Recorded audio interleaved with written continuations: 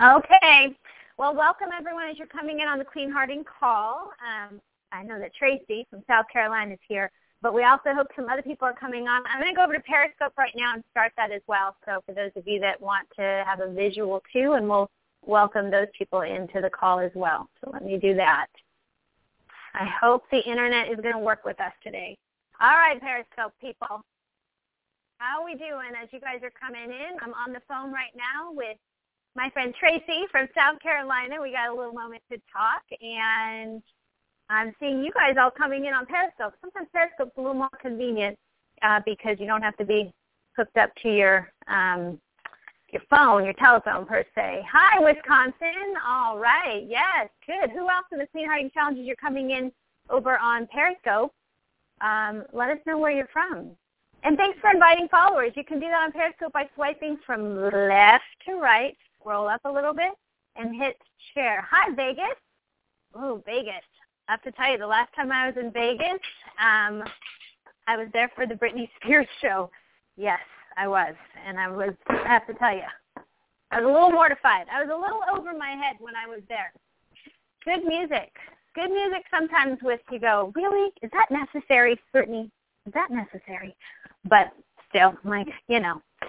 How are you guys doing today? I'm excited. My name is Elisa Keaton, and I am the founder of a ministry called Revelation Wellness. That always feels weird to say. I can never really say that because I don't feel like the founder. I feel like a follower of something that God asked me to do. And I said yes, and that's pretty much where we are today. I have a long-standing enjoy fitness, have my whole life, and it kind of got to that point where I thought it's got to be about so much more. I love helping people. I love transformation. Who doesn't, right? We love seeing change towards for the better, and I was all about that. But at some point, I noticed it was still lacking. There was an emptiness in me. I had the body, I had the money, I had what would seem like a well-established life, and yet I was poor on the inside. And I have to see more and more of that is happening. I just have to believe that that's just kind of happening as we have become a culture that is so, hi Seattle, that is so hungry for perfection.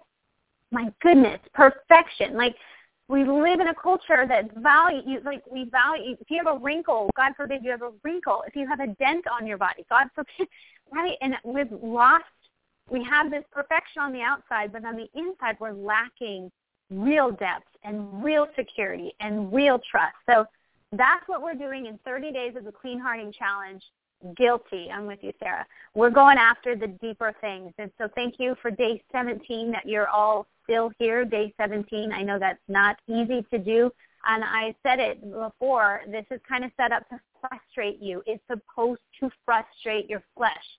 Galatians 5 says that the flesh is opposed to the spirit. They're set up to frustrate each other so that at some point something will have to give. The flesh or the spirit will give. And inside this challenge, it is, hi Minnesota, it is your flesh that we are hoping will bow and give in and surrender so that your spirit can lead as it's been designed to lead. Jesus gives us the Spirit of God living inside of us and says, follow me. Now follow. I'm going to take you into territory you're not going to probably feel comfortable in, and that's the point. In our uncomfortable places is where God gets after the real hidden places in us. You will spend, and I will spend the rest of my life working out my salvation. And the scripture even says that God does his part, we do our part. And it's called working out our salvation. We partner with God. I know we would like to sit back and think that God just does it all. He answers our prayer and does it all.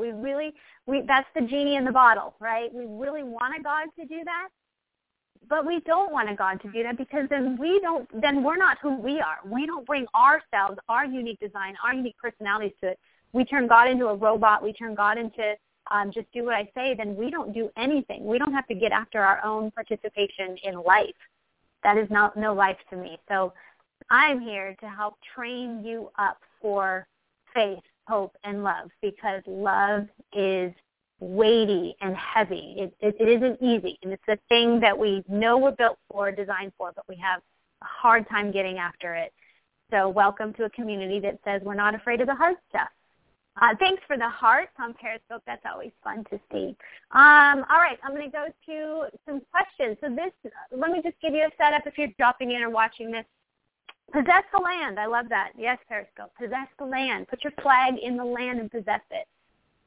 30 days, we have been looking at how clean eating really belongs to God.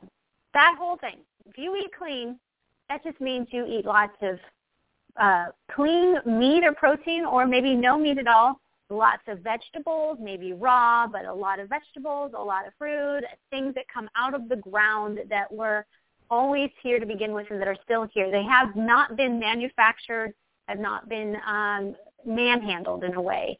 And that's a great, that belongs to the Lord. So I believe the Lord would say yes. If you can support a farmer in your lifestyle, that's a great thing, because farmers are the holiest of people. I've seen it's the most holiest, profound professions left. Yet they struggle too with, not selling out to food industry that wants to process our food and make money. And that's a real tension of this world and economy, and trying to stand for something greater, which is God's goodness and faithfulness, which doesn't come easy. So to grow a crop that is pure and clean is not the easiest thing to do, especially in a world that is quite fallen. So we're clean eating for 30 days, and we're looking at how, and really we're getting rid of sugar. If I could just bottom line it, it's sugar, right? If you've been day 17, you've been so far 17 days without taking a fast. We're not doing this to try and control it, but we're saying, God, I'm going to put up my sweet tooth. I'm going to put it on a shelf. I'm going to submit my sweet tooth to you. I'm going to submit my desire to go to the pantry. If you eat out of your pantry 80% of what you eat, if it's not nuts and seeds, you're eating a lot of processed foods because it holds the shelf life.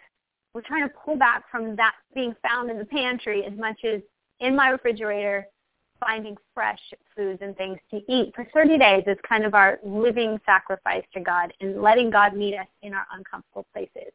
So within the 30 days, every Wednesday, we give you a chance to do questions. You get to write in your questions. Over 800 people have signed up for the challenge. I don't know how many people are still doing it. I'm hoping for a high effect of commitment, but whatever it is, we know 800 people said, yes, I want to hear from the Lord on this. So we give you once a week access to have your questions answered as you're going along, because we realize it brings up a lot of stuff. It should be bringing up kind of unknown, help me, Elisa. And if I don't know the answer, I will pray, see if I can find it. And then if anything, I'll know God knows the answer. I don't know everything, but I know he does. So if I can direct you there, I believe he will come through with breakthrough. And I love on Periscope, I'm on a phone conference call right now. People clearly, they're muted for the sake of clarity on the phone line. But on Periscope, if you guys have questions, like one person asked last week, like healthy snacks ideas, they're having a hard time with that. And you guys all ran a bunch of ideas. That was awesome. And then I read them off to the people on the phone. So here we go on clean hearting, clean eating, living a whole and balanced lifestyle that is Christ first, God first, and God only. This question is from Emily, and she's from Minnesota.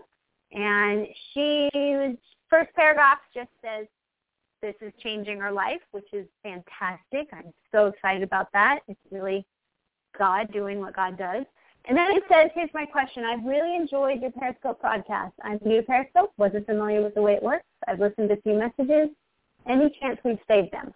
All right, so first thing first, if you want to find any of these broadcasts on this channel, Elisa Keaton, you can find them at Catch. So everyone on the phone line, if you haven't seen a broadcast or you don't have Periscope, you're not interested in it, you can watch it on, so go to www.catch,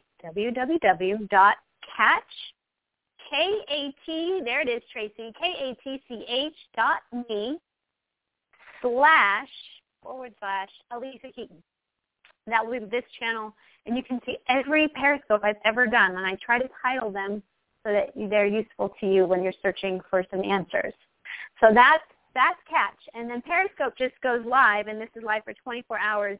You can share it right now. That's the cool thing about Periscope is you can swipe left to right, scroll up, and share, and it goes into people's feeds right now live. So, Lord, no, we got to look at the statistic now of how much we're on social media, but nothing like dropping a little gospel bomb into people's feeds. So thanks for sharing on Periscope.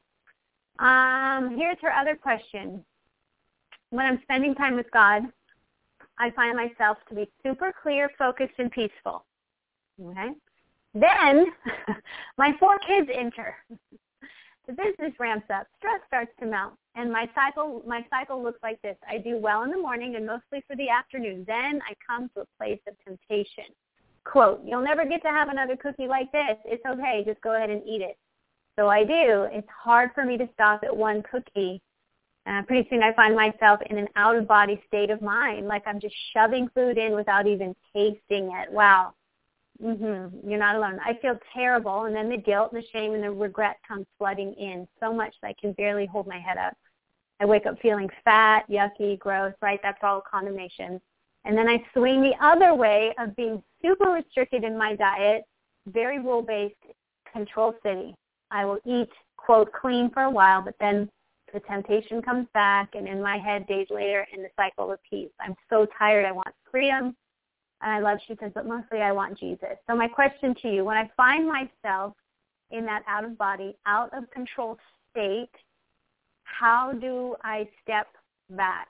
How do I prevent that from even happening in the first place? Well, let me take this question by question. So first of all, when I find myself, everyone, Periscope, they're like, she's not alone, not alone. I'm having a hard time hearing you. I'm sorry, Oily Mama Sue. Hope you guys can hear me. She's not alone. I get it. And you know what? I would just like to say this, we all have something that triggers us into this default response.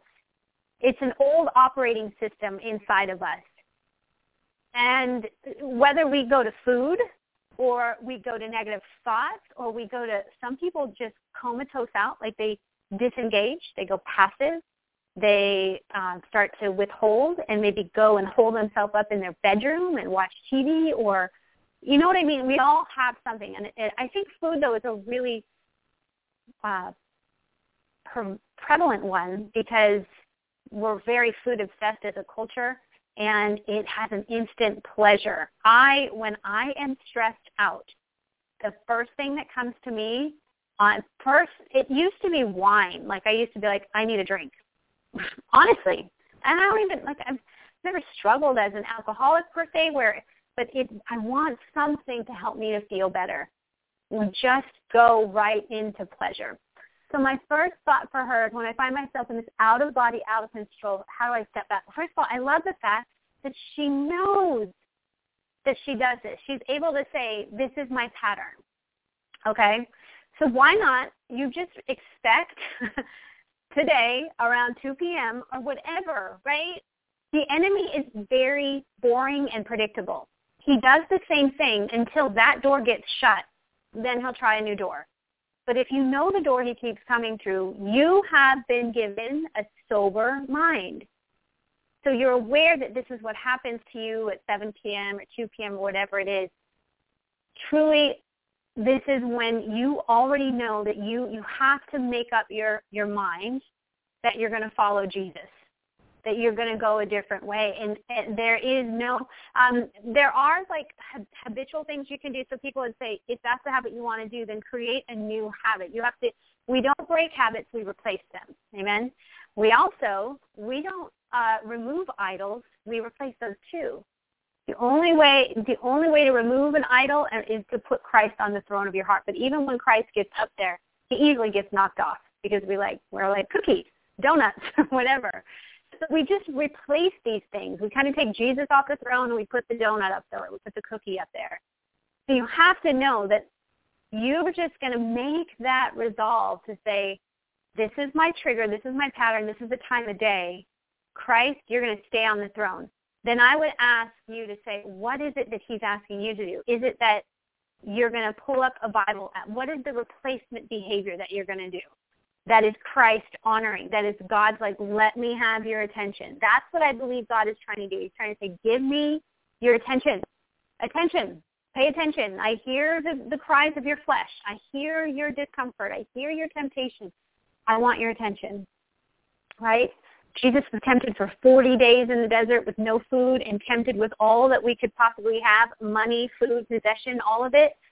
And he kept himself saturated in why he came, what's his purpose, who God is, and the truth of his word. And he would repeat it, and he would repeat it. So there's something I would say. So let me give you some suggestions. You're going to pull up your Bible app, potentially, right? So replace behaviors like come on. I can go right now and look at a Bible app. T-Bug 324 put lockout. You're absolutely correct. I've talked about this teaching of lockouts. It's an actual way to increase strength. And if you can't dumbbell curl 20 pounds, but you can only do 15, well, you pick up the 20 pound and hold it in a lockout position for 5 seconds, then put it down. And so, Emily, for you, I'd say consider the 5 seconds of a lockout. That's like get the word of God or something. When God had me practicing lockouts, it was this saying I would repeat over and over: Lord, have mercy on me, the sinner. Lord, have mercy on me, the sinner. Because my pattern was to judge or to be bitter towards somebody that triggered me, and I couldn't even hear what they were saying, and I had to realize God loves them. The same love he has for me, he has for them. So that was my verse. So maybe for you, it's 1 Corinthians 6:12, I believe it says that everything's permissible for me, but not everything is beneficial. Everything is permissible for me, but I will not be mastered by anything. I really believe the Word of God, it has power. Find your verse. Find your thing during that moment, because you already know the moment's going to come. So start using it. And then that verse will work, and that verse will work, and then until eventually maybe it's a new verse that you need, because sometimes the familiar becomes unfamiliar for us. Like the verse loses, I guess, something, and so you need a new verse. God's the God of fresh, new hope, new mercy. He'll give you a new verse. But for me, that's still a verse I use to this day when I want to judge somebody. When I can feel my bitterness and I want to give them a piece of my mind, like, I just want it to go off. Lord, have mercy on me, the sinner. It's a lockout. And you just lock out for 5 seconds, put it down, exhale, and see. I really believe that's all God wants with us is 5 seconds. So that's your first question. What do I do? How do you step back? You do a lockout, and you replace it with a new habit. So that was my new habit. Find your new habit. Maybe it's for you to say the Our Father. Maybe it's for you to sing a song. Maybe it's for you it's to I'm not for distracting as much as I am about attention. Like, I'm going to give God my attention here. I'm not going to disengage. I'm going to engage even more with the Father. How do you prevent that from happening in the first place? I want to say this too. You have to be familiar of the patterns of your day. Like, if you know when you're tired, first of all, are you taking care of yourself? Have you hydrated that day? What's your food been like so that your energy stays up? You're kind of doing a battle plan so that you're preventing it from happening. Are you tired? Are you going to bed late? Is there something you need to change in your plate that would help to alleviate the temptation that you have? And some of it might be, some people go to that break room where you know all the temptations are going to be. Can you go for a walk instead? I don't know. That's where, how do we avoid that from happening in the first place? I love that God is real clear on some temptations. He says, flee. And especially talks about it on temptations of sexual immorality. Those are sins against the body, sins that will use the body inappropriately. So flee from that, because he knows the body is set up for pleasure. He's designed our taste buds to release something. He's designed our body sexuality-wise to release something in pleasure. So we go towards the pleasure, and he says, no, you're using this in a way that is violating my design. Flee, run, use your interval leg strength and run. Maybe that could help you to go, how do I avoid this? You avoid it. You turn left instead of right. And our bodies go in a new direction, and our minds will follow. How do I convince my mind and heart that Jesus is going to be way more satisfying than the pan of ooey gooey brownies? How do I convince my mind and heart that Jesus is going to be way more satisfying than ooey gooey brownies? On this, I want to ask you and ask those of you that feel like I still have to convince myself, have you found the sweetness of the presence of God? Have you found the sweetness that you find in really worshiping him in a way that what is it? What draws you into his presence like no other? And if you have never had that, I want you to try and find it. Like, ask God to show you God. Because I believe that if we taste him, we won't have an appetite for ooey gooey brownies. The appetites of the world will fade in comparison to really tasting and seeing and knowing that he is God, right? That's a song. Come taste and see and know that I'm good. Come drink of me. Come eat of me. Come taste me. So he is a God that wants to be experienced. So if you haven't had an experience with him, I would take them, you really just stop. I will say, if we don't experience the goodness of God, the delight of God, like that we're delighted in, that we delight him, really fall into a place where religious spirit can happen. And a religious person just believes because they think that it's going to work in their favor. Like that's just a good thing to do. That's just the right thing to do. Those are acts of law. And grace is this beautiful, God loves me so much. He's intimately interested in me, intimately involved in me. That's why I've been, in these 30 days, I've been asking you to journal and ask some questions. Let God tell you who you are. Encounter him. Because once you've encountered him, then you've tasted him, and brownies and wine and all these other things will start to fade away. Don't expect it to happen overnight. I don't expect, just start eating it a little bit more. Your taste buds will change, and God will stand up inside of you. He'll take the rightful place. So for someone that goes, how do I convince my heart and my mind? I want to encourage you to throw off any formula that you've made about God, any rules that you've thrown on yourself or expectations on God. Ask God to restore into you a delight as a child, as a young place, because somewhere in our past, we stopped being children and we became grown-ups, and grown-ups tend to have rules and laws that work and govern, instead of kids are just really kind of exploring life and enjoying it, and they have this sense of innocence. Don't ever lose that innocence, enjoying God and stripping off all the stuff that the world tries to throw on him. Listen, the narrow road, it is the most challenging road to go down and the most rewarding, because you have two broad roads that are always calling for you. The broad roads of rebellion, just do what you want to do. That road is really big. Amen? Current culture, take a temperature of the current culture. Anything goes. Kind of like you don't tell anyone anymore what's right or wrong. It's just anything goes. And so it's rebellion. We don't want to be told this is the way, walk in it. We go, no, I'm going to figure that out for myself. It's rebellion. So that's a broad road that's calling you. And the other broad road is, so we go from rebellion to, okay, I'm a rebel. This isn't working. I'm eating for pig's food again. I'm squandering my life. And so what do?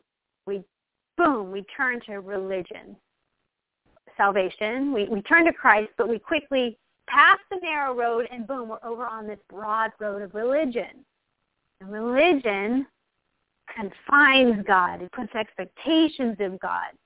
Right? The Jews did not recognize Jesus because they expected a warrior on a white horse to show up, which one day he will in Revelation, instead of this carpenter on a donkey.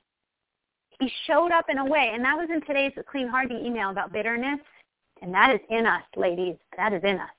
Because God doesn't show up when he should and how he should our religious heart gets huge, and that's where we camp out. So this narrow road, this little tiny beaten path between these two huge highways.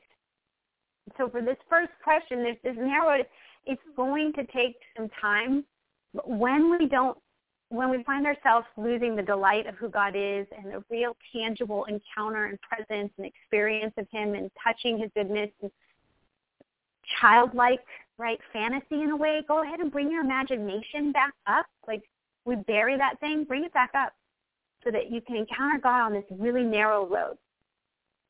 So it's not easy. It's going to be a lot easier, just straight up, it's a lot easier to count points. But we've done that. And it's not freeing. It's not freedom. Narrow road. All right. I hope that helps you, Emily. These are great questions. This is from Kaylee. How do you deal with different seasons in your life where you just don't care for that much fresh veggies? I love this. For example, I have two scenarios I'm thinking of. One, the winter months when it is cold outside, I'm just not into salads. Warmer months, I eat salads daily and enjoy them.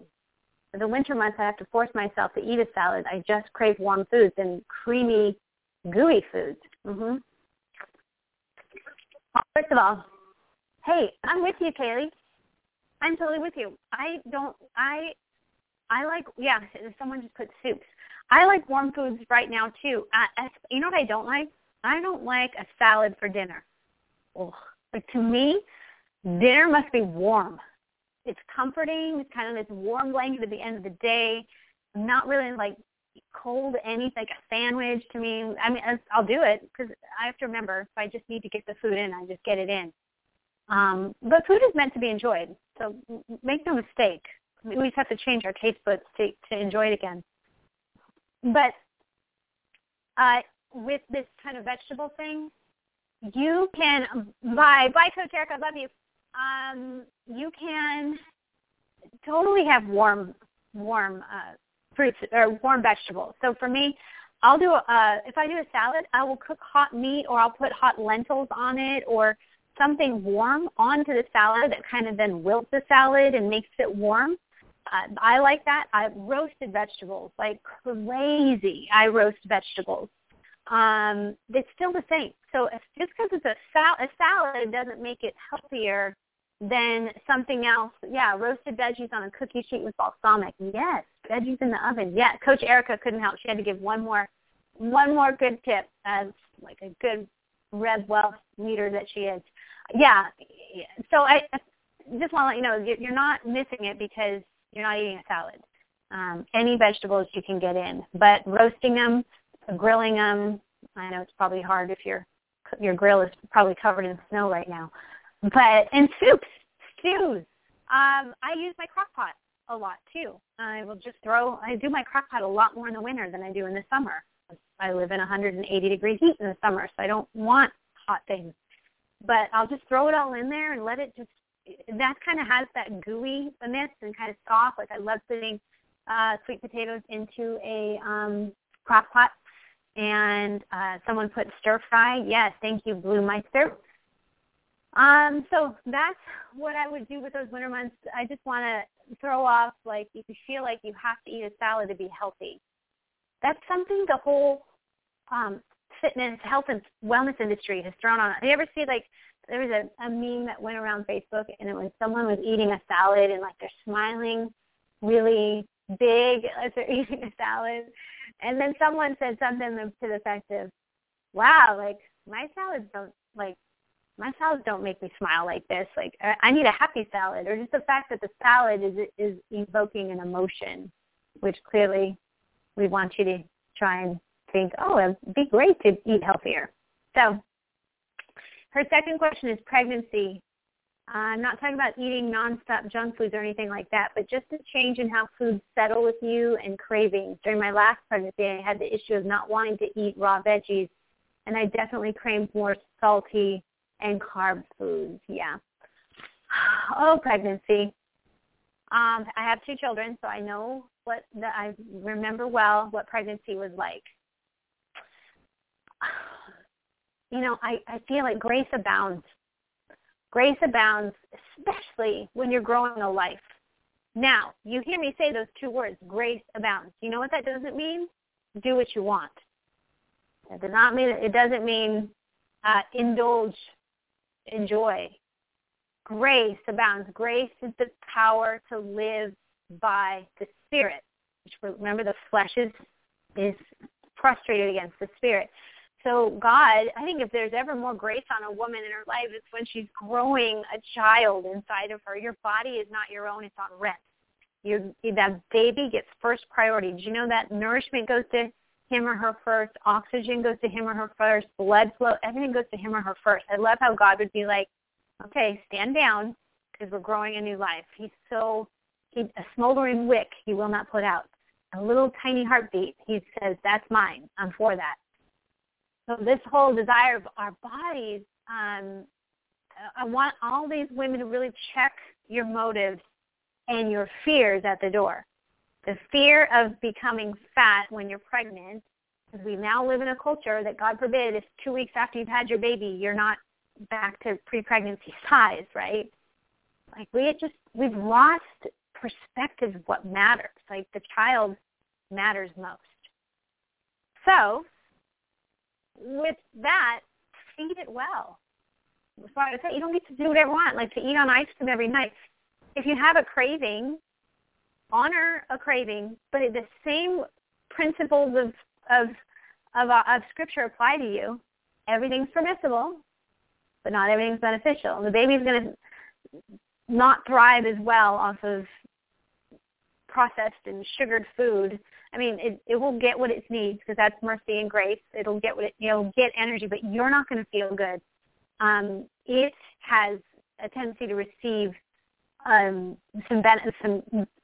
not as good benefits as if you eat the good nourishment foods that you will have, so that you have good rest and the baby has good rest. You have good energy. Baby gets good. Everything that we process, if we have fear, you guys know this, like fear can get into that womb space. The baby knows that there's conflict, if there's stress. I was a first-time mother, and I was so young in Christ and so trying to figure this thing out, but I was so broken. I was so afraid of being fat, so afraid, because my whole livelihood was on fitness. My whole livelihood was on my body. My identity was found in my body. I was so afraid of getting fat. And I also remember people telling me, oh, just wait till you get pregnant. Like, in other words, you'll lose your body. So enjoy what you have now. And that made a fear in me, like, I'm not going to lose my body. So I killed it with my first pregnancy. Like, I did everything. Nothing was going to stop me. That's why I get a little check in my gut a little bit. I don't want to judge or anything because I don't know the motive of a woman who is bench pressing and clean pressing 300 pounds because they could do it before they were pregnant and they're still doing it now. I just feel like the pregnancy is a season that we're allowed to pull back and like you take second place now, because guess what? You're about to be a parent. And everything in your life alters now. It's no longer about you. It's about that child, which is such a beautiful picture of how God is towards us. He lays himself out over us. It's full extension over us. He's like, you go first. He believes in us completely, but then he goes, follow me. You go first, right? I'll show you. Let me show you how to grow up and become the person you're created to be, because that's who you will be as a parent. So parenthood, we shift a little bit, and you take second seat. You can come back stronger. Amen. Amen. Good job, Betsy. There's a season that we can take a rest and not be so intense about ourselves, whether you're pregnant or not. Everyone, and I'm going to answer that. It's another question coming up here in a minute. So we can honor just a lighter season so that then we might have the energy to push again. The lie is that we have to stay at this certain level for the rest of our life. Like once we get there, the fear of losing it. And the truth is, you're going to lose it. You're allowed a season of in and out. So with this pregnancy and the cravings, I would say in and out. A little bit of a craving, yes, give into the craving. But if the craving starts to master you, and you're noticing it because you're just mindlessly eating, you're staying up late, you're, whatever, you feel entitled, then you check that. If you feel afraid, if you're like, oh, I can't do that, then this is what the whole Clean Hearting Challenge is about, is we all fall into the 2 buckets, rebellion or religion, neglecting or obsessing about our bodies. So you have to know inside your pregnancy, where am I with this? And God can help clean that out. So let me see if I answered that question. Yeah. I think pretty good. I think what I have done there is led you back to the Lord to check your heart. You can follow some rules and all that, but they're pretty common sense rules, right? So why not get after the deeper fear or the deeper motive of your heart? All right, this one is from Sonia. Says, how am I doing on time? I'm doing okay. I have spent most of my adult life neglecting my body and pain. This is perfect. Sonia is segueing us into this season thing. I've spent most of my adult life neglecting my body, and I'm paying for it now that I'm in my 40s. I'm finding that I get extremely sore from the workout videos. It generally takes 2 days of rest to be able to function normally again. Should I push through the soreness and stick to the workout calendar, or is it best to let the muscles heal before beating them up again? Great question, Sonia. Now, there's 2 things in here that are, as a personal trainer, I'd be like, I got to pay attention to those. This isn't a unique question for everyone. This is unique to her, that she has coming out of a season of her life of neglecting her body, and she's in her 40s. So there's, and hey, I'm in my 40s too. I know. You wouldn't know that, right? No, I am in my 40s.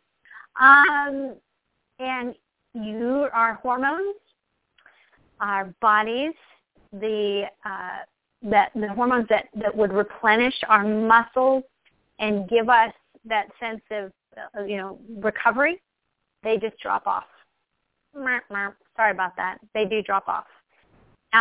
You can look into some supplements of some kind. I'm not here to push any supplements that would help with muscle recovery. I used to have some clients that were big that would, really soar by some muscle recovery things. I think there's some benefit to it. Just don't put your hope in it.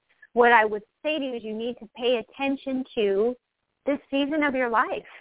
For someone that's coming out of their whole life of neglecting, I realize this calendar that we've given you is, someone said pickle juice. Yeah, I've heard about pickle juice too. There's chocolate milk. There's all kinds of things out there. Again, that's where if you start to look for the solution in the world, you're going to open up Pandora's box. But let's look at the bigger thing behind it. You're 40 and you've neglected your whole body your whole life. Grace abounds. So God's bringing you into a new season. Awesome. Yes, a new season. It's like you're not going to give up on your body, but let's find it. So this 30-day calendar, it is designed to challenge. It's called a challenge. We don't expect everyone to do it perfectly. So my direct answer to her, to Kaylee, would be, take a day off. How about, but on those days, instead of doing the workout that we have planned, maybe go do the yoga workout. Go do a more gentle workout. Ask the Lord. Go for a walk. It does help your body to move it when you're sore, just a little bit. To go and pound it again will not help your body.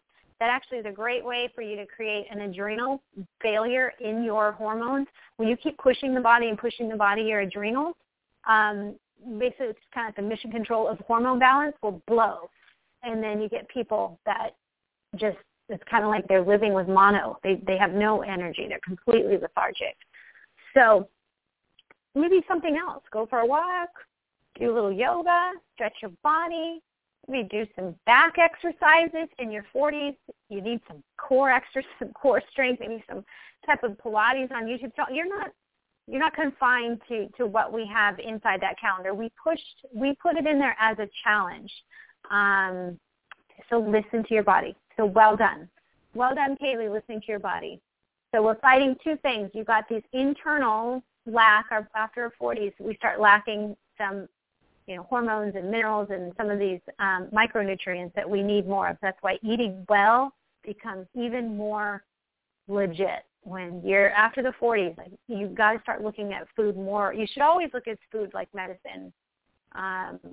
like life, but more so as we get older, because we're losing inside. And then you have this outside resistance of all these workouts, so you have to just monitor them appropriately. Thanks for the hearts. Wow, someone blew up the blue heart. Yeah, I notice I'm sore a lot more often. Eat well and they feel well, for real. And hey, everyone, let's take a water break. Go ahead.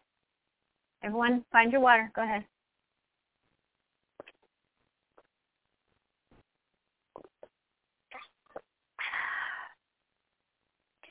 It's nice.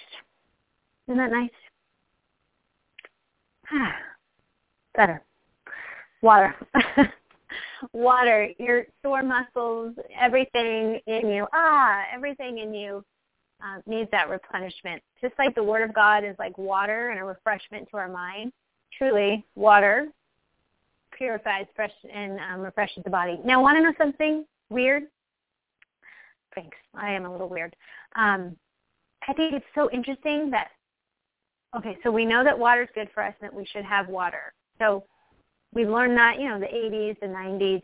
By the 2000s, we started this study that people were dying from too much water. Hello, theme of the enemy again, I say, or brokenness of our hearts. And we go, water's good for us? Okay, wait, not Jesus. Water's good for us. All right, so I need more water. I don't need more God. I need more water. And they drink more water, and then there's the psychosomatic response of, I feel clean when I'm drinking water, so I'll drink more water. And they started finding people that were dying from too much water. It's happening a lot in endurance athletes, so people that were the more kind of mentality, and it's called hyponatremia. And the balance of your salt in your body, it starts to fall, and people literally die from it. So I just think it's interesting how we'll take anything. We'll take anything and then go, that's good. Well, then I need more of that. Not necessarily God. I need more of that. So right now, Lord, in the name of Jesus, we just declare this is your time. This is your time. Kayla. All right, these next two questions, I think I'm going to sum them up. But this has been the theme of the week, so I've kind of saved this for last, because I think this is a common theme, and this is where we all need to come together, and then we are going to pray around this, for sure. This is from Kayla, and then Jessica, I think, has the same question. Here we go. What do you do if your husband does not share the same mindset of eating well? Basically, that's the question. My husband loves the Lord. He does not share the same convictions. It's hard for me. He loves to take our family out for ice cream and pizza on the weekends. Now it's his way of showing love for me and the kids. If I refuse, he doesn't get upset or mad, but I can tell it deflates him a little. I cook healthy dinners. He eats them. He enjoys them. He understands I want to eat well and never complains about it or asks that I change. However, I hate refusing these little ways that he tries to show love. So the question is, do I just accept these things and eat well the rest of the time? Or is there another option to consider? I should mention this happens almost every weekend, so it's not just a once-in-a-great-while deal. Yeah. Wow. Well, you're not alone, because people on Periscope, right? Not alone. I really got on my knees about this one. This is the one today I was like, Lord, tell me your thoughts on this, because first we got to always remember who God is. He's the God of covenant. He's the God of, it's his idea. Marriage is his idea. It's his realm, belongs to him. And he knew, man, that he brought you and the two of you together, and whatever you're at, symbiotically or not, that was a place you'd be at, right? That this is not outside of his scope of understanding. And the fact that you two are not jiving in this time. Here's what I heard the Lord say as I was praying this morning. Food is definitely a way we show sweetness and kindness to one another. It's a way when my husband knows I love donuts, and he comes home, we went out for coffee or whatever in the morning, or went to the gym, and he comes back with a thing of donuts.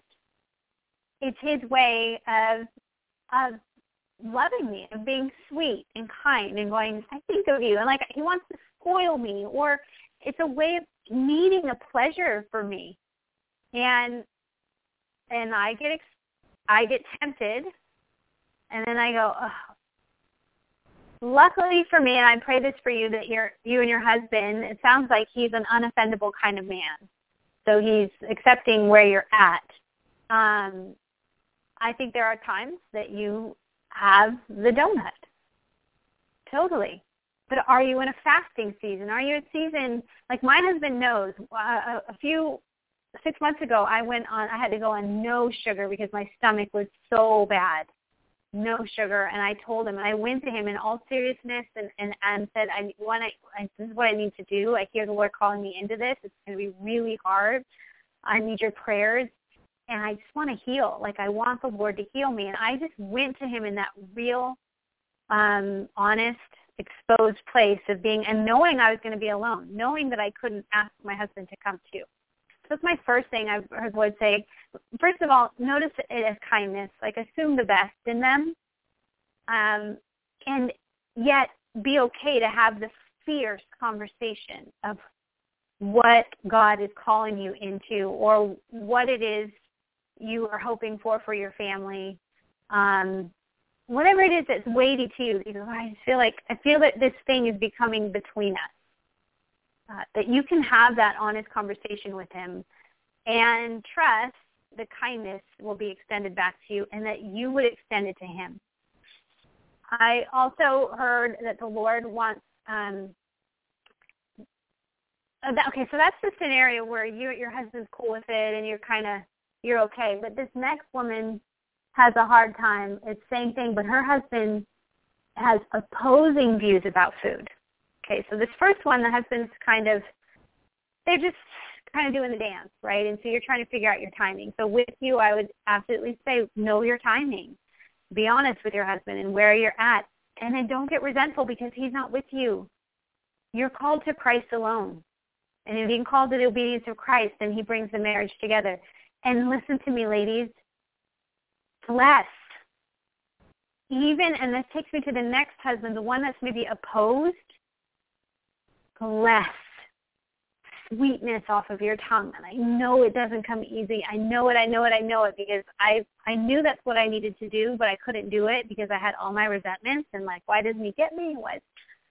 But I knew that the only thing, it's his kindness that leads us to repentance. Amen? It's his kindness. So your kindness to him, in spite of his not getting your healthy eating or maybe you feeling sabotaged, it's your kindness that leads to repentance. So maybe you're not talking about the food, but find ways to bless him outside of the food conversation. To anything. Listen to me. Gosh, this is the real stuff. This is what we're really getting after. It's not about our weight. It's not even about that. It's not about getting the genes. You long for connection. You long for safety and relationship, a resting place. That's what you really long for. And you think that if your body would get in line with that then you'll have that. So what life is not about the body. It is about relationships with you and God and you and others. God is kind to you. God delivers and deposits sweetness into you, the kind that is sweeter than the ooey gooey brownies. So you spend time with that. Then you can go to your husband who opposes your views or doesn't think. Listen, if I could for a moment, this comes from a woman who was married to an atheist for 10 years. So we had bigger issues than food. I mean, he hated God. And I think that's the truth about atheists. They know God exists and they hate him. They don't want anything to do with him. And it was the hardest season of my life to know my rhythm, my timing, what's God calling me to? How do I continue to bless him and call him up and bless and bless and bless and yet still stand for what God has called me to? It's a rocky relationship road. But if you keep your eyes on Christ, I promise you keep yourself. I said sometimes, I told my husband now, back in those days, because now he's a believer, praise Jesus. Long story. I think after Clean Hearting, I'm going to do a whole series on marriage and unequally yoked. But I think there's a lot of unequally yoked. I think it's more prevalent now than ever before. So, because that's really, again, what we're longing for, connection, relationship. I forgot what I was saying. Something about, what was I saying, Periscope? I can't remember. Oh, that we could not sync up on the thing that matters most, right? Like, because it's seek first the kingdom and all these things will be given to you. I was seeking, he wasn't, so it felt like we'll never have a marriage. We'll never have intimacy. But as God began to give me wisdom and knowledge, understanding, and kindness for him, and kindness and believing, and it was hard, let me tell you. But I feel that the same thing. The food is just an indicator of something else in the relationship where all men don't feel their battle for which they're born is to feel like they're worth it, that they have what it takes, that they're warriors. Every man is fighting that battle, whether they know it or not. That is their design, to be warriors. They're designed for that. So as we women can call them up as warriors, and listen, pray over them at night. I would also, for you guys that are having this kind of tension in the marriage and it's just showing up in food or whatever, tonight, when he's sleeping, when he's out cold, take your hand and lay it on him, and you break the spirit of animosity or spirit of separation or anything that would try to come, and use food as a divisiveness to create walls of hostility. Pray over them when they're sleeping. And listen, you pull the kingdom down. Bless them with knowledge and favor and wisdom from God, that they hear from God, that your family, and I also noticed this too. I remember I went through a season where I would do that in the night. I would just pray over my husband. This is when he was hating God. Like, I would just breaking that spirit of rebellion and just break it, and pride. And I heard the Lord say to me one night, he said, what are you doing with your right hand? I had my left hand on him. He's like, what are you doing with your right hand? I'm like, what do you mean what are you doing with my right hand? It's like, what do you do with your right hand? And then it was like immediately to put my right hand on me. Because we're yoked together in this. I'm in it too. So here I am, like, pouring all myself out over him. And God's like, and you break a spirit of confusion in you, and in you break a spirit of separation, a spirit of, I had where I thought quitting. Man, did I want to quit. So many times I wanted to quit. But faith was faithful, turned out.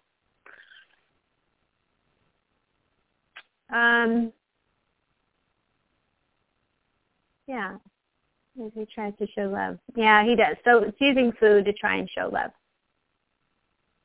So in that, I would say, accept some moments, accept it, enjoy it, sit down, make some time to enjoy a cookie or whatever together.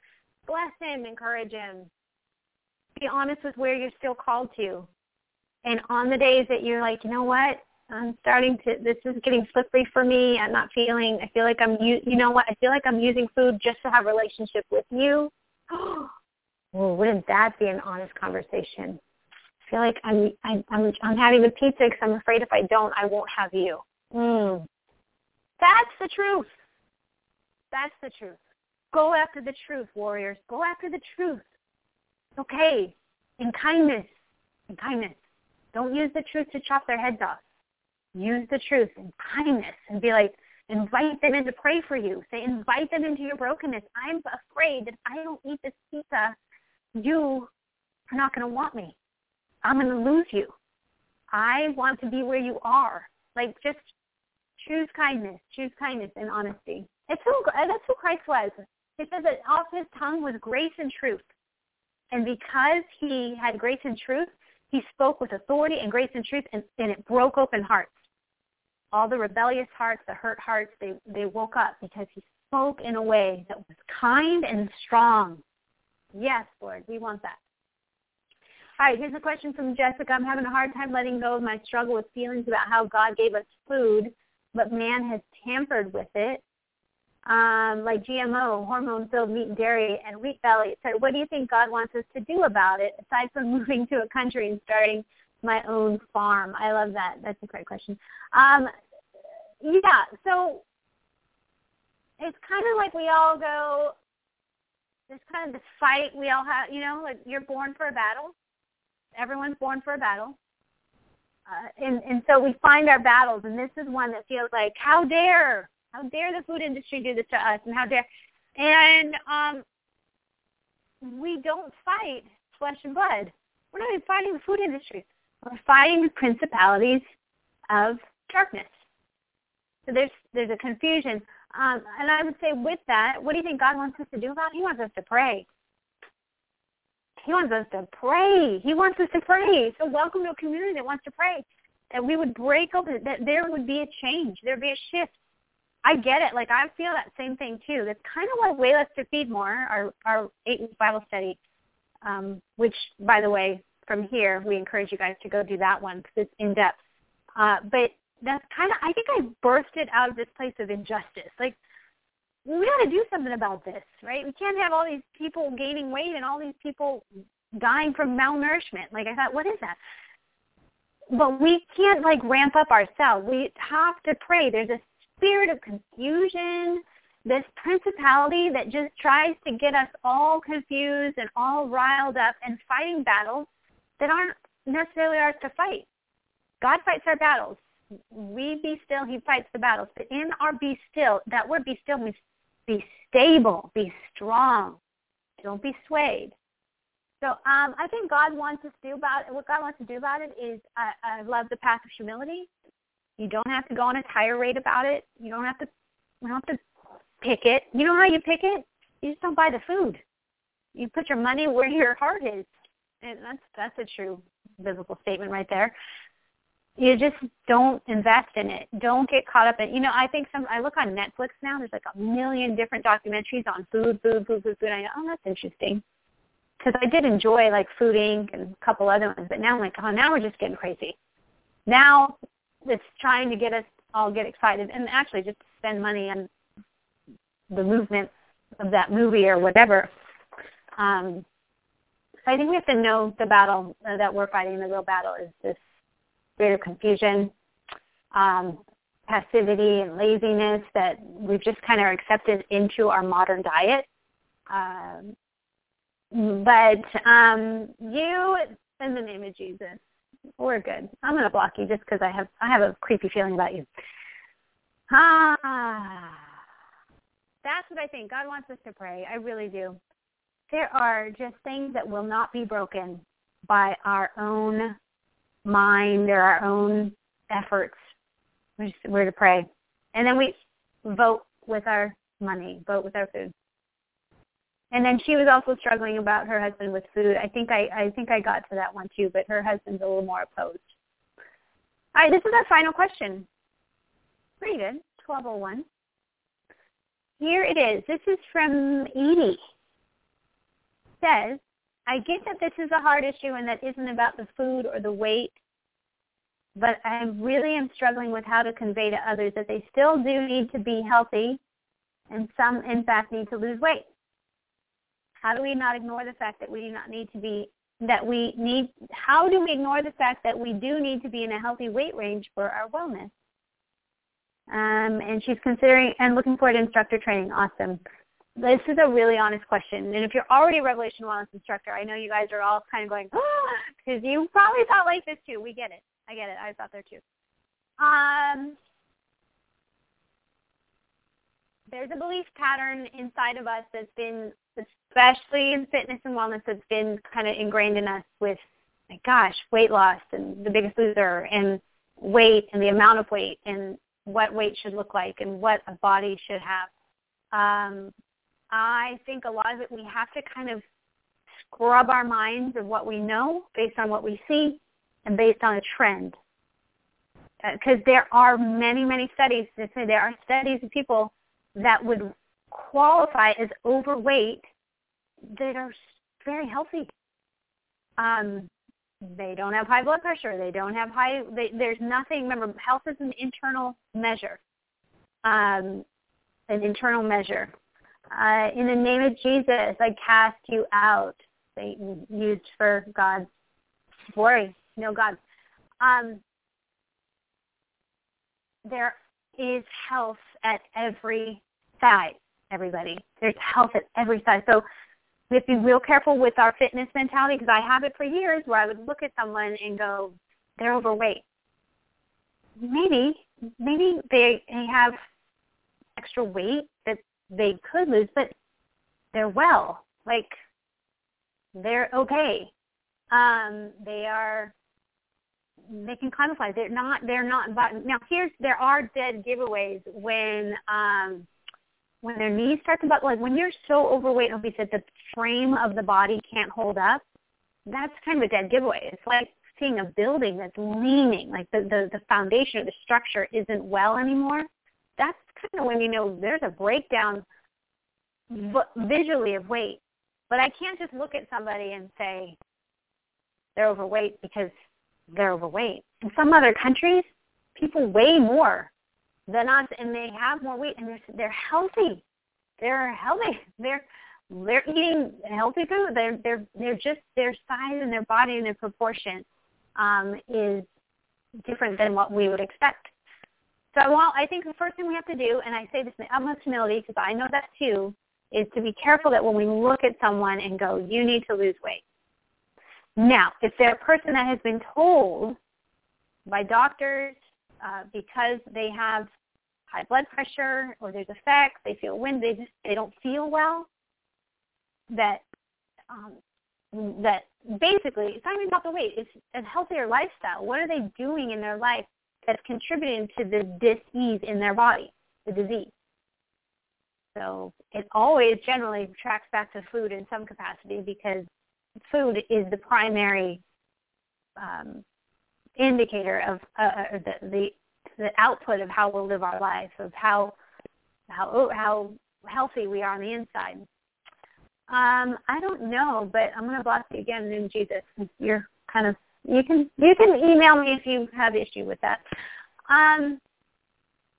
So she asked about the struggling how to convey others. But I do agree with you. Please hear me, Edie. I do agree that we have a stewardship of our body. So there is an importance to it matters. We care for it. But everyone's kind of, again, falling into these two roads, right, of rebellion. If they're in rebellion, they will either know it, confess it, and want help, or they won't, or they'll continue. And you can't help anyone who doesn't want to help themselves anyways. Or they're over here completely restricting and saying, look at me, you should look like this. Well, remember, there's the narrow road. If you just came on, watch the beginning where I talk about the narrow road. And the narrow road really is a place of humility. It doesn't have judgment. God is the one to judge. God judges. We believe the best in all people at all times. And when you invite people into that type of road, they want to travel. They go, oh, wait, so you're not going to let me just eat with the pigs. That's kind of great. And you're not going to let me assume, or you're not going to expect me to look like you or look like the magazines. Oh, the narrow road. And it's a road that you have to walk with the Lord. I think there's more pressure on women to look a certain way than others. I would agree with you, Robbie. It totally is. I'm sure Robbie just mentioned that he thinks there's more pressure for women to look a certain way. Absolutely. Like, women aren't allowed to get old. Women aren't allowed to put on any weight or spread, which we agree to or we don't. Like, let's agree that that is permissible for me. It's going to happen. It's okay. And it has all to do I think men, and I'll say this if I can speak on behalf of men are attracted to women that are free, that women are fully in their bodies, that are fully well, healthy, and whole, that aren't lying to themselves or aren't puffing themselves up and becoming like, that they've got it all together and it's just this beautiful, humble place. It's just in that middle, and it's a place to walk with the Lord. So how do we not ignore the fact that we do need to be in a healthy weight range for our wellness? I would be careful with weight. I really would be careful with weight. It's got to come down to how well are they. Can they move their body? How's your flexibility? Remember, true fitness is measured in 5 components.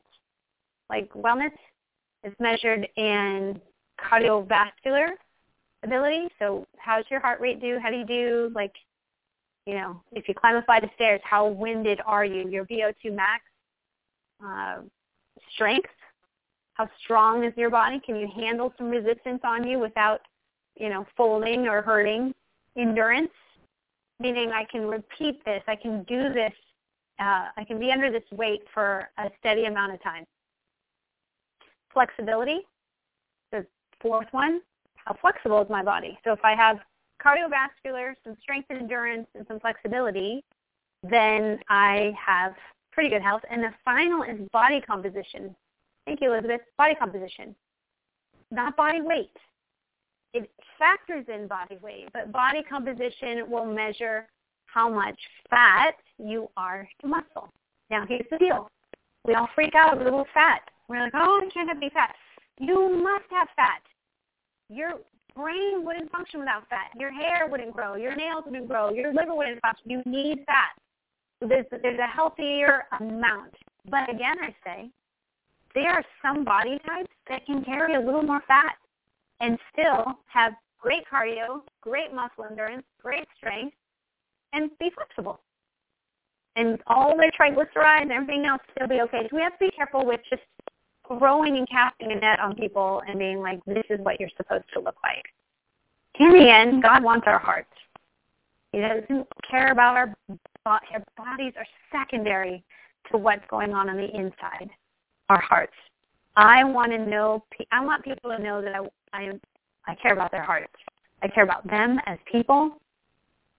And if I can meet them where they're at, and if their body getting stronger, feeling better is a part of that, great. Let's journey together. Yes. All right. Those are all the questions I got, and that's probably all I have time to get through. I went a little over. My goodness. I hope it was helpful. I talk all day about the gospel and how this all works itself out. I've given up stepping on the scale for Clean Hearty. Any tips on how to stay free from that after Clean Hearty? Yeah, you get rid of the scale. I think you just get rid of it, and if you're called to weigh yourself again, then God will give you the resources to buy a scale. I think, and that's, again, if you're someone who's always weighed yourself on a scale for years and years and years, then just get rid of the scale. I don't know why you would need it. I still say that today. Like, you need it when you go to the doctors, because the doctors are measuring. They're trying to make sure your body is not gaining rapid amounts of weight, because that's indicative of some disease. If you're gaining weight fast, and yes, doctors are going to look at, hey, you're slowly gaining weight. You're getting weight. Then they'll measure your blood and do all that and find potentially other things. It's a medical device. It's not. I find it interesting that we have a home scale. Do I weigh myself? Yeah, from time to time. And I use it mostly as when I know I've been, amen, Robbie. When I know I've been indulging. I've been using food. Yeah, in the name of Jesus, get clean. Get clean. Be clean. So and then that'll be just a little kind of a reality check of like, all right. And then I put it away. I'm not like every day. Am I back to normal? Where am I? It doesn't have power. If it has power over you, it has to go. You have to put your feet, you got to get on top of it. It doesn't have power over me. It just kind of has it's an awareness tool. That's all. Did you see my question? You know what, Elizabeth? I've got all these. I don't see anything from you, but I will check the other email. This is all I have time for today. It was a longer one. Thanks, you guys, so much. I'm going to pray. I want to pray especially for marriages, especially for relationships, because as I said, that's really what this thing is about. Amen? So let's pray. So God, Father, we are grateful that you would take something as what seems as maybe trite as fitness, as our bodies, or something we have either casted into an obsessing category or a neglecting category, and you would say, I want your attention, Lord. And so you get our attention here, God. We come before you, Father, with all these pieces, all the questions, everything. What about this and what about this, Lord? And I just ask for your peace to come. Lord, a big, big blanket of peace, a big warm blanket that would rest on us, Lord, that would charge us, that would give us assurance that you are pleased with our desire to have this conversation with you. God, we are grateful that you're setting our sights on something bigger than fitness, Lord. I pray that you would break through on that. I pray and just declare a spirit of perceiving and seeing the kingdom and what you're up to, and that we would be people that respond, Lord. We know that what you're doing here is just making a people ready and prepared for the days that you called us to, for your purposes, God. We just want to get over ourselves, Lord, so help us get over ourselves, God. And we come to you and ask for a petition for families and marriages, Lord. We know that whenever one thing shifts in our life, everything shifts. When one relationship changes, it changes every relationship, God. So we trust you to hold the tension and all of it in the balance, Lord.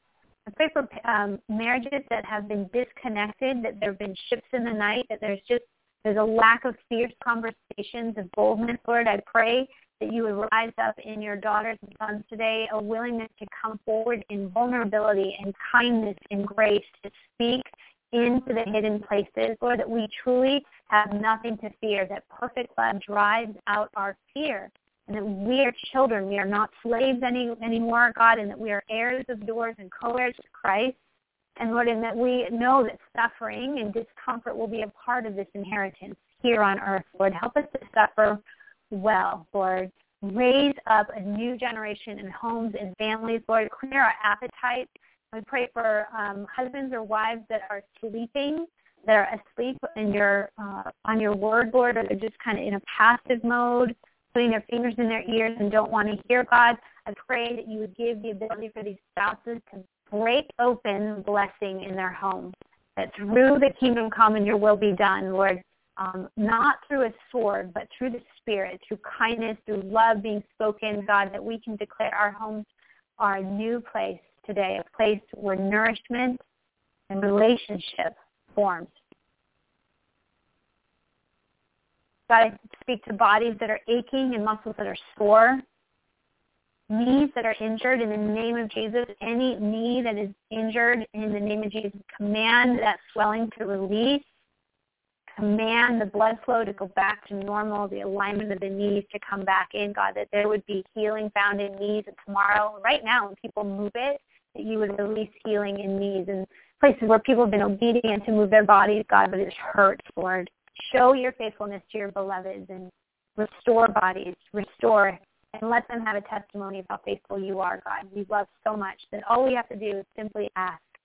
God, we bind up all of our religious ideas, all of our plans that we have made for you to perform, God, and we release ourselves into a spirit of surrender, of grace, and of joy. And we know you're doing great things, God. You just are that good of a Father. Lord, for those that need to encounter you again, to know your presence, to find you, that you do taste better than any brownie, that you do taste better, God, that you would make that real for them. Lord, find ways for them, your Spirit, to come busting in and just show them what a good time you are, God, how you are better than anything else we can put on our tongue, Lord. So we say flesh, bow down, and Spirit, rise up. In the name of Jesus, amen. Amen. All right. Thanks for going along today. Whoosh, whoosh. Thanks, you guys. Have a great day. I'll see you tomorrow. Tomorrow I'm going to scope on, thank you. Thank you, True Blood. Thank you, Bobby. Tomorrow I'm going to scope on what went out today in terms of Naaman. We're going to go after bitterness, people. We're going after bitterness because, let's just be honest, we got some places in us. So let's do that tomorrow, okay? All right, love you guys. Have a great day. Here's love. Never quit. Bye. Bye, Robbie. Thanks for hanging out, dude. Bye, people on the phone. Thanks, you guys. Have a great day.